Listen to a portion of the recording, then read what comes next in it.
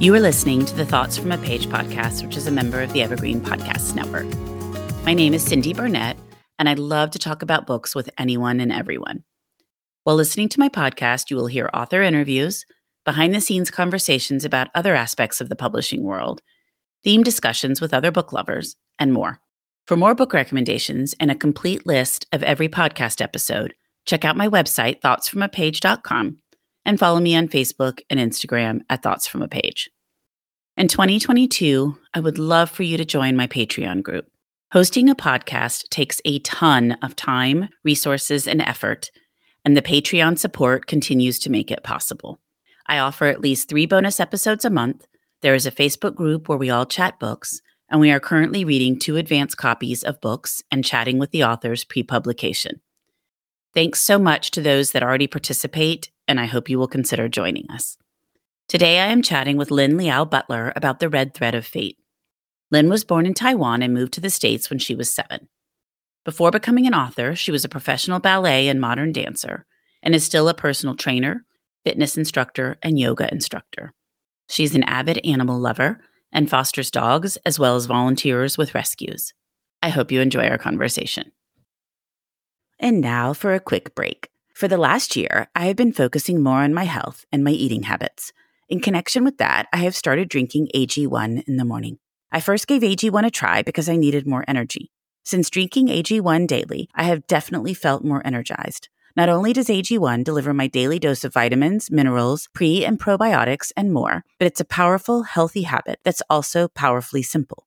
It's just 1 scoop mixed in water once a day, every day. I know with AG1, I'm giving my body high-quality nutrition. Every batch of AG1 goes through a rigorous testing process, so you know it is safe. And AG1 ingredients are sourced for absorption, potency, and nutrient density. AG1 is the supplement I trust to provide the support my body needs daily, and I am really happy to have them sponsoring my show. If you want to take ownership of your health, it starts with AG1. Try AG1 and get a free 1-year supply of vitamin D3K2 and 5 free AG1 travel packs with your first purchase exclusively at drinkag1.com/thoughtsfromapage. That's drinkag1.com/thoughtsfromapage.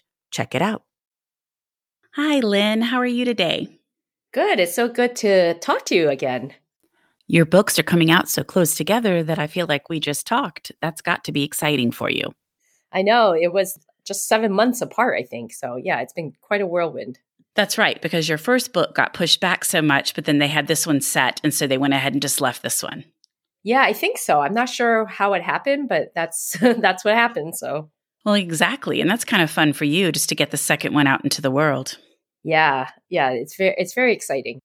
Well, why don't we start out with you talking a little bit about Red Thread of Fate?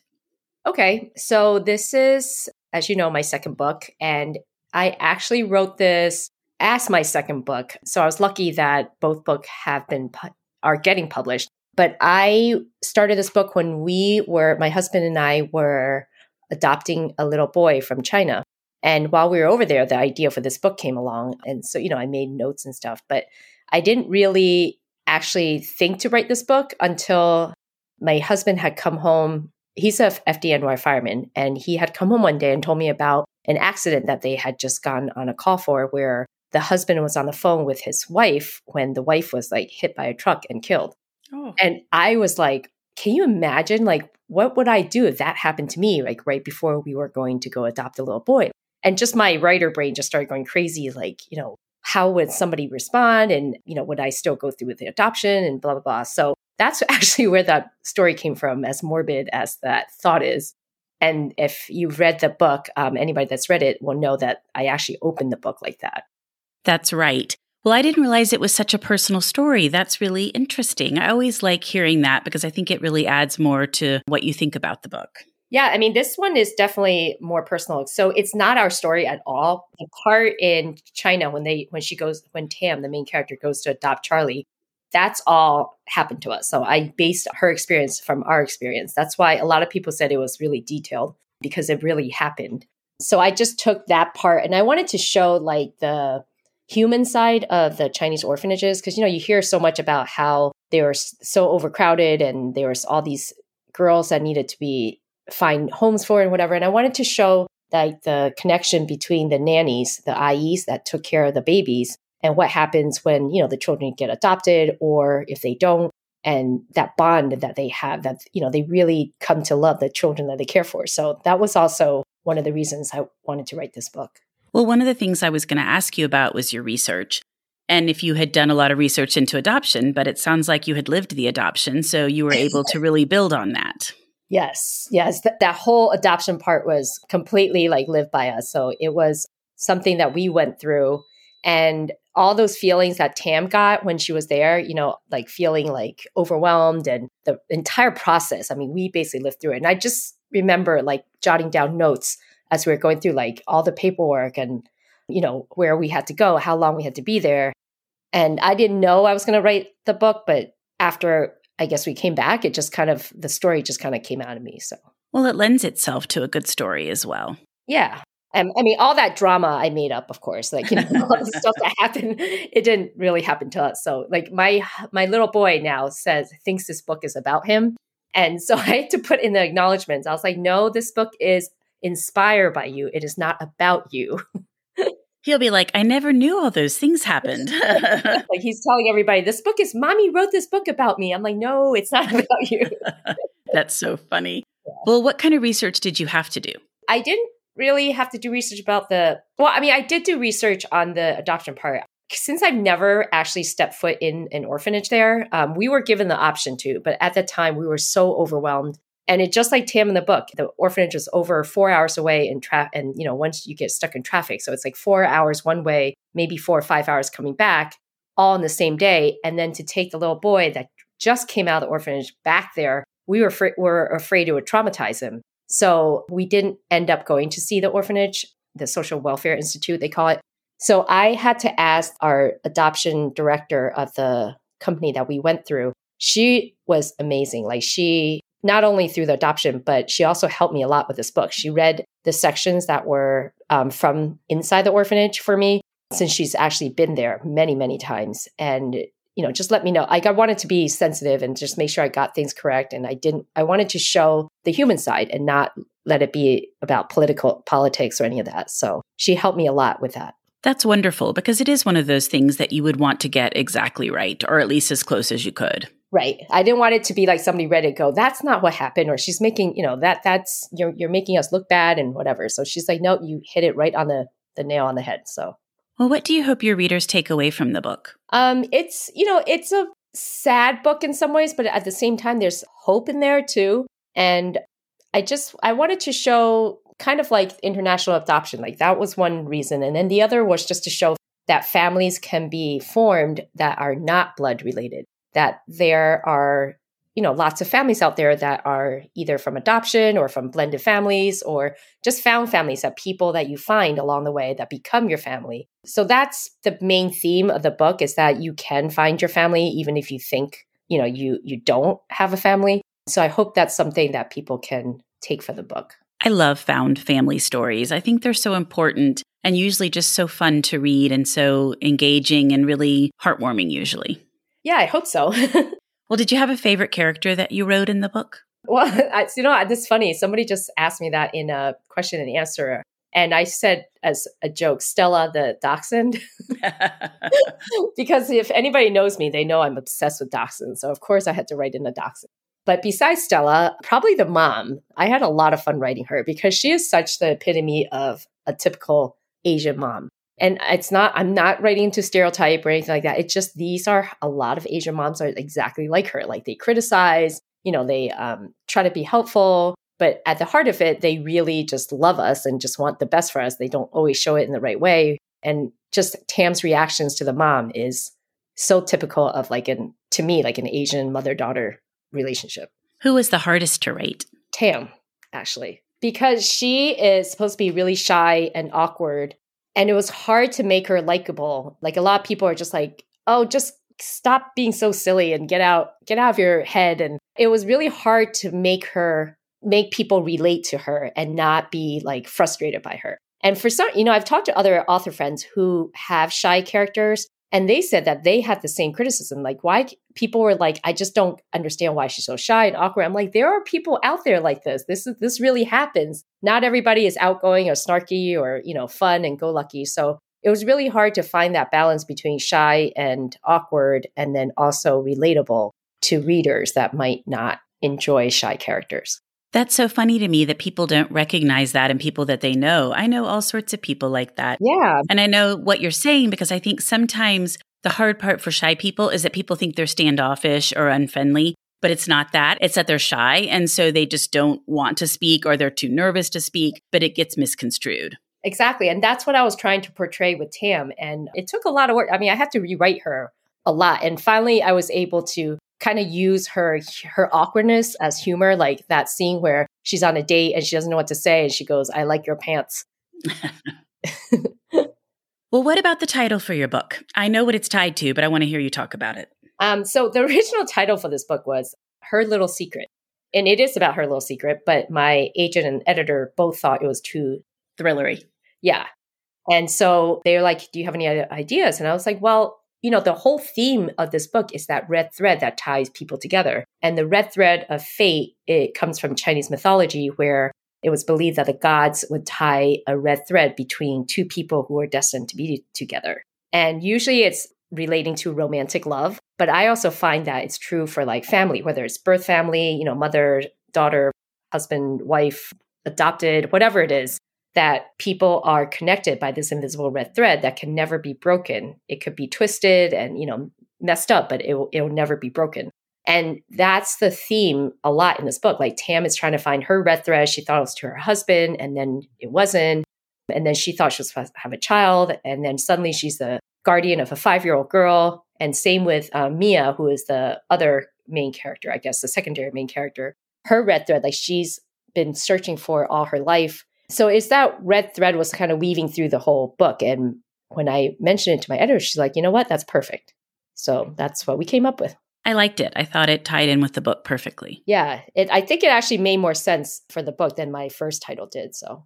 Well, I think it would be so difficult to suddenly have a 5-year-old child, to not have gone through those first 5 years with them. Was it hard to get that down onto the page?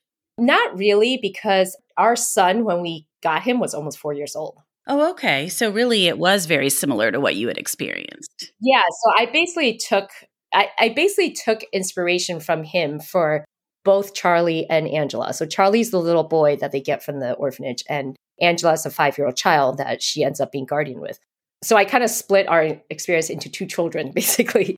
And one, relates to the difficulties in going to get him and everything. And the other one relates to how she was able to bond with the child. Because, suddenly she has this child just like dropped in her life. And then, she's dealing with just losing her husband and all the family secrets that come out of it. So. Oh, that's interesting. Well, then you really were able to build on your own experience, even though it's not your son's story. You were able to pull a bunch from that. Yeah. So, I mean, that's why I tell people this one is probably the most personal of my books so far, because I do draw so much from our experience, even though it's completely not our story at all. It would be difficult to have a 4-year-old child that you had not known before then. Was that hard for you? Oh, yeah, definitely. We were like, we made a mistake. What the heck were we thinking?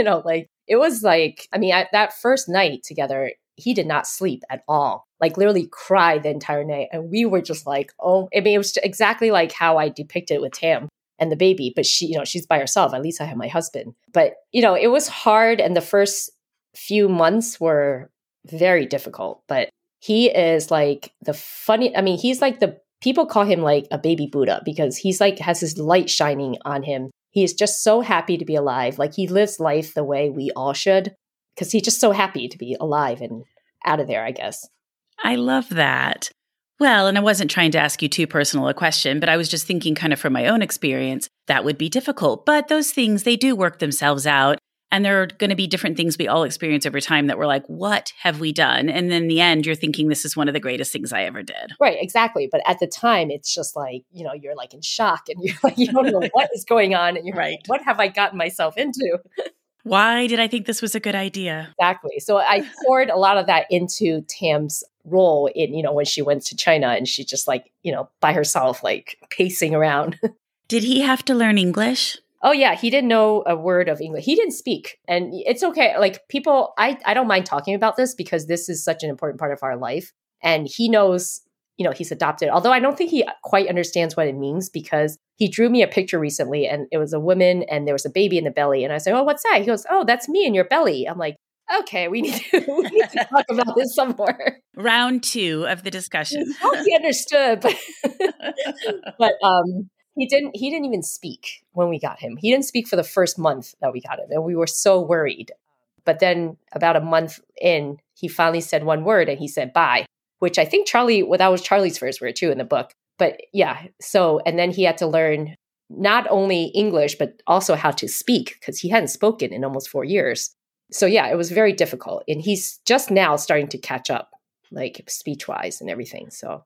But kids are so resilient and they do catch up. And it's really hard when you're in the midst of it because you're thinking, oh my gosh, like I really hope this is all going to be okay. But you just see how much they can do and recover from and everything. So that's wonderful. Yeah. And he totally has. And like, we call him the happiest little boy in the world because he really is. Like he used to wake us up laughing.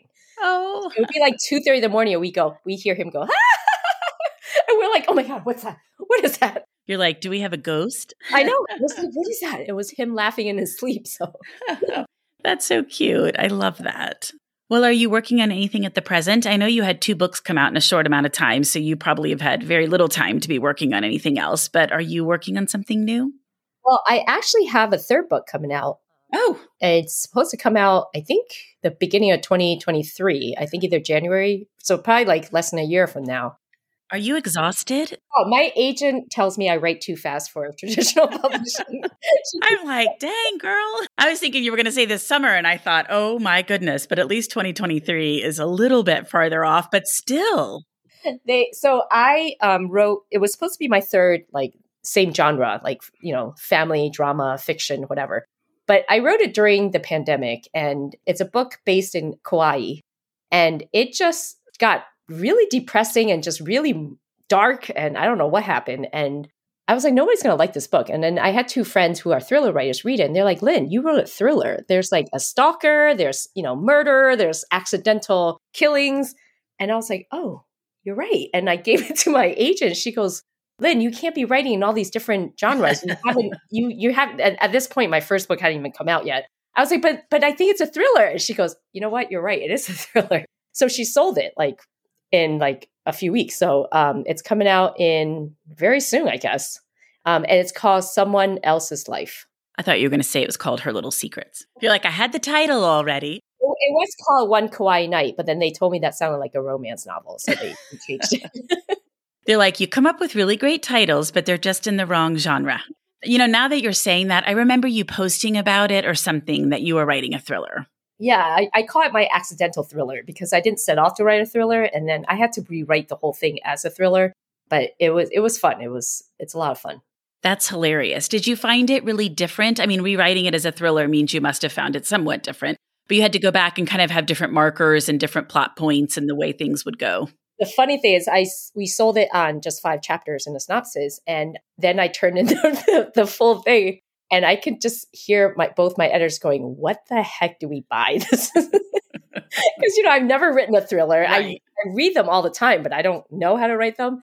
But they gave me notes and they're like, this thing needs to be completely restructured. And I had 2.5 weeks to do it. And I had to throw away a third of the book.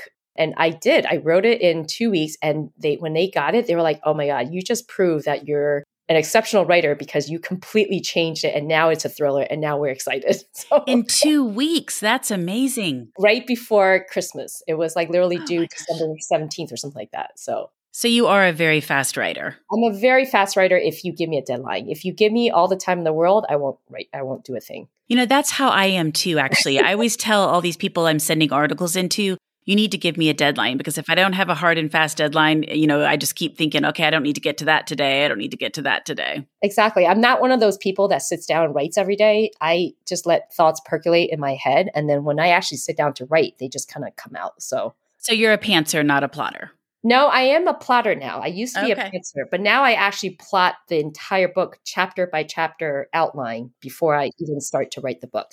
And I think that's why, and I even make a timeline, like when is the character born? When did this happen? Whatever. So I think that's why I can write so fast, is because I have it all plotted out already. I think you're exactly right. Authors do things so differently. And so some people sit down and their whole process is writing as they go. They don't really bother with the outline. Actually, they just start writing. So that takes a lot longer. But I think if you incorporate the time that you do the outline and then write from there, that makes a little bit of a difference and gets you going a lot faster. Right, exactly.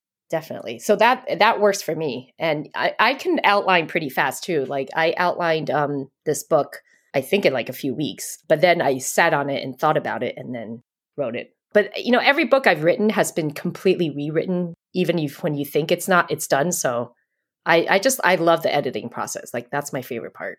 I think that's just the nature of the work too. I mean, it seems like most books are heavily rewritten, or at least decently heavily rewritten.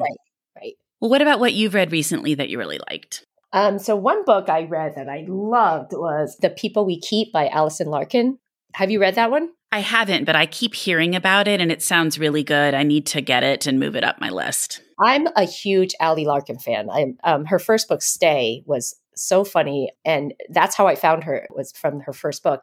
So I've been a fan of hers through the years. And she's actually the first author who followed me back on Twitter, back when I first joined Twitter and I had no idea how to use it.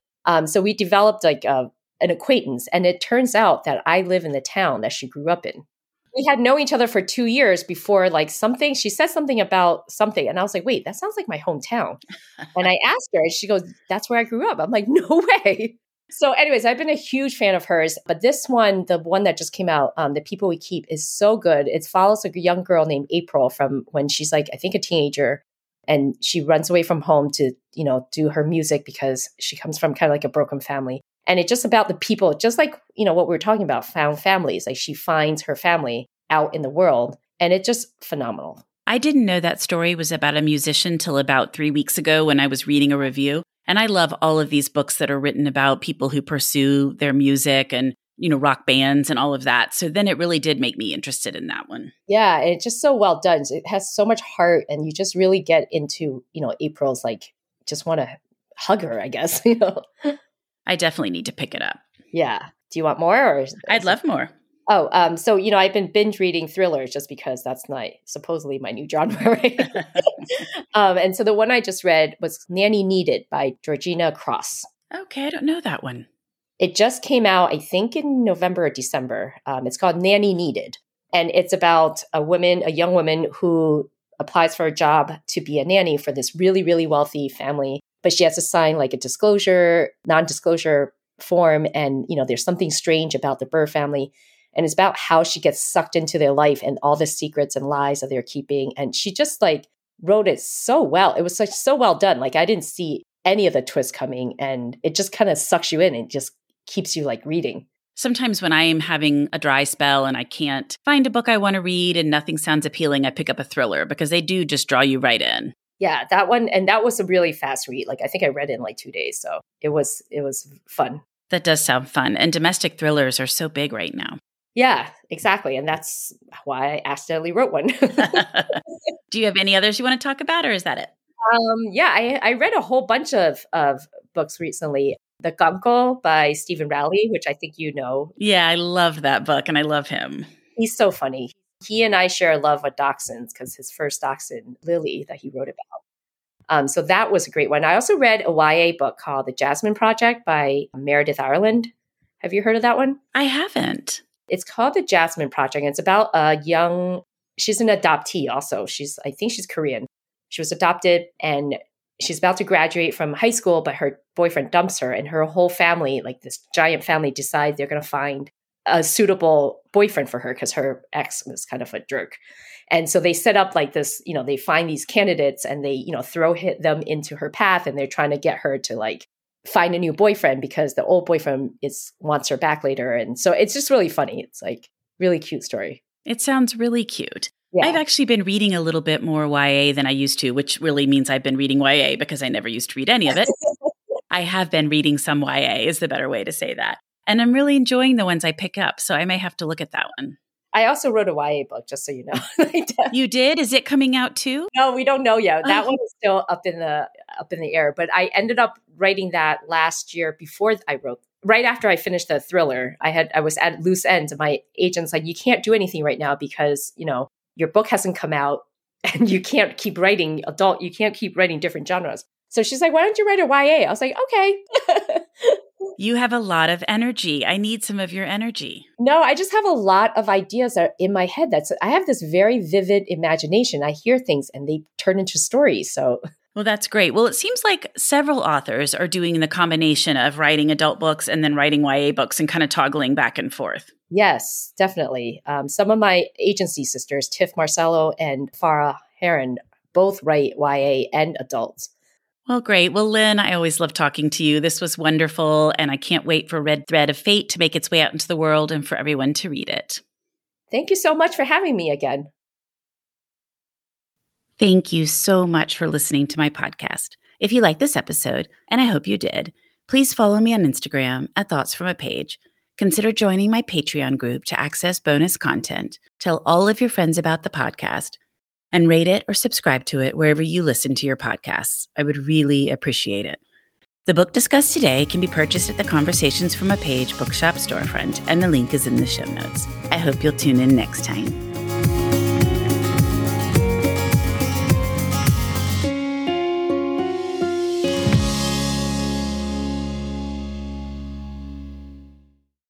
Are you tired of seeing your teen or young adult struggle on a path that clearly isn't the right fit? Is your teenager confused about which direction to take after high school? The future of work is changing rapidly, and our kids need to know all of the options available after high school so they're empowered to make the choice that is best for them. In each episode, we explore the latest trends that are shaping the opportunities of today and tomorrow. I'm your host, Betsy Jewell, and this is the High School Hamster Wheel Podcast.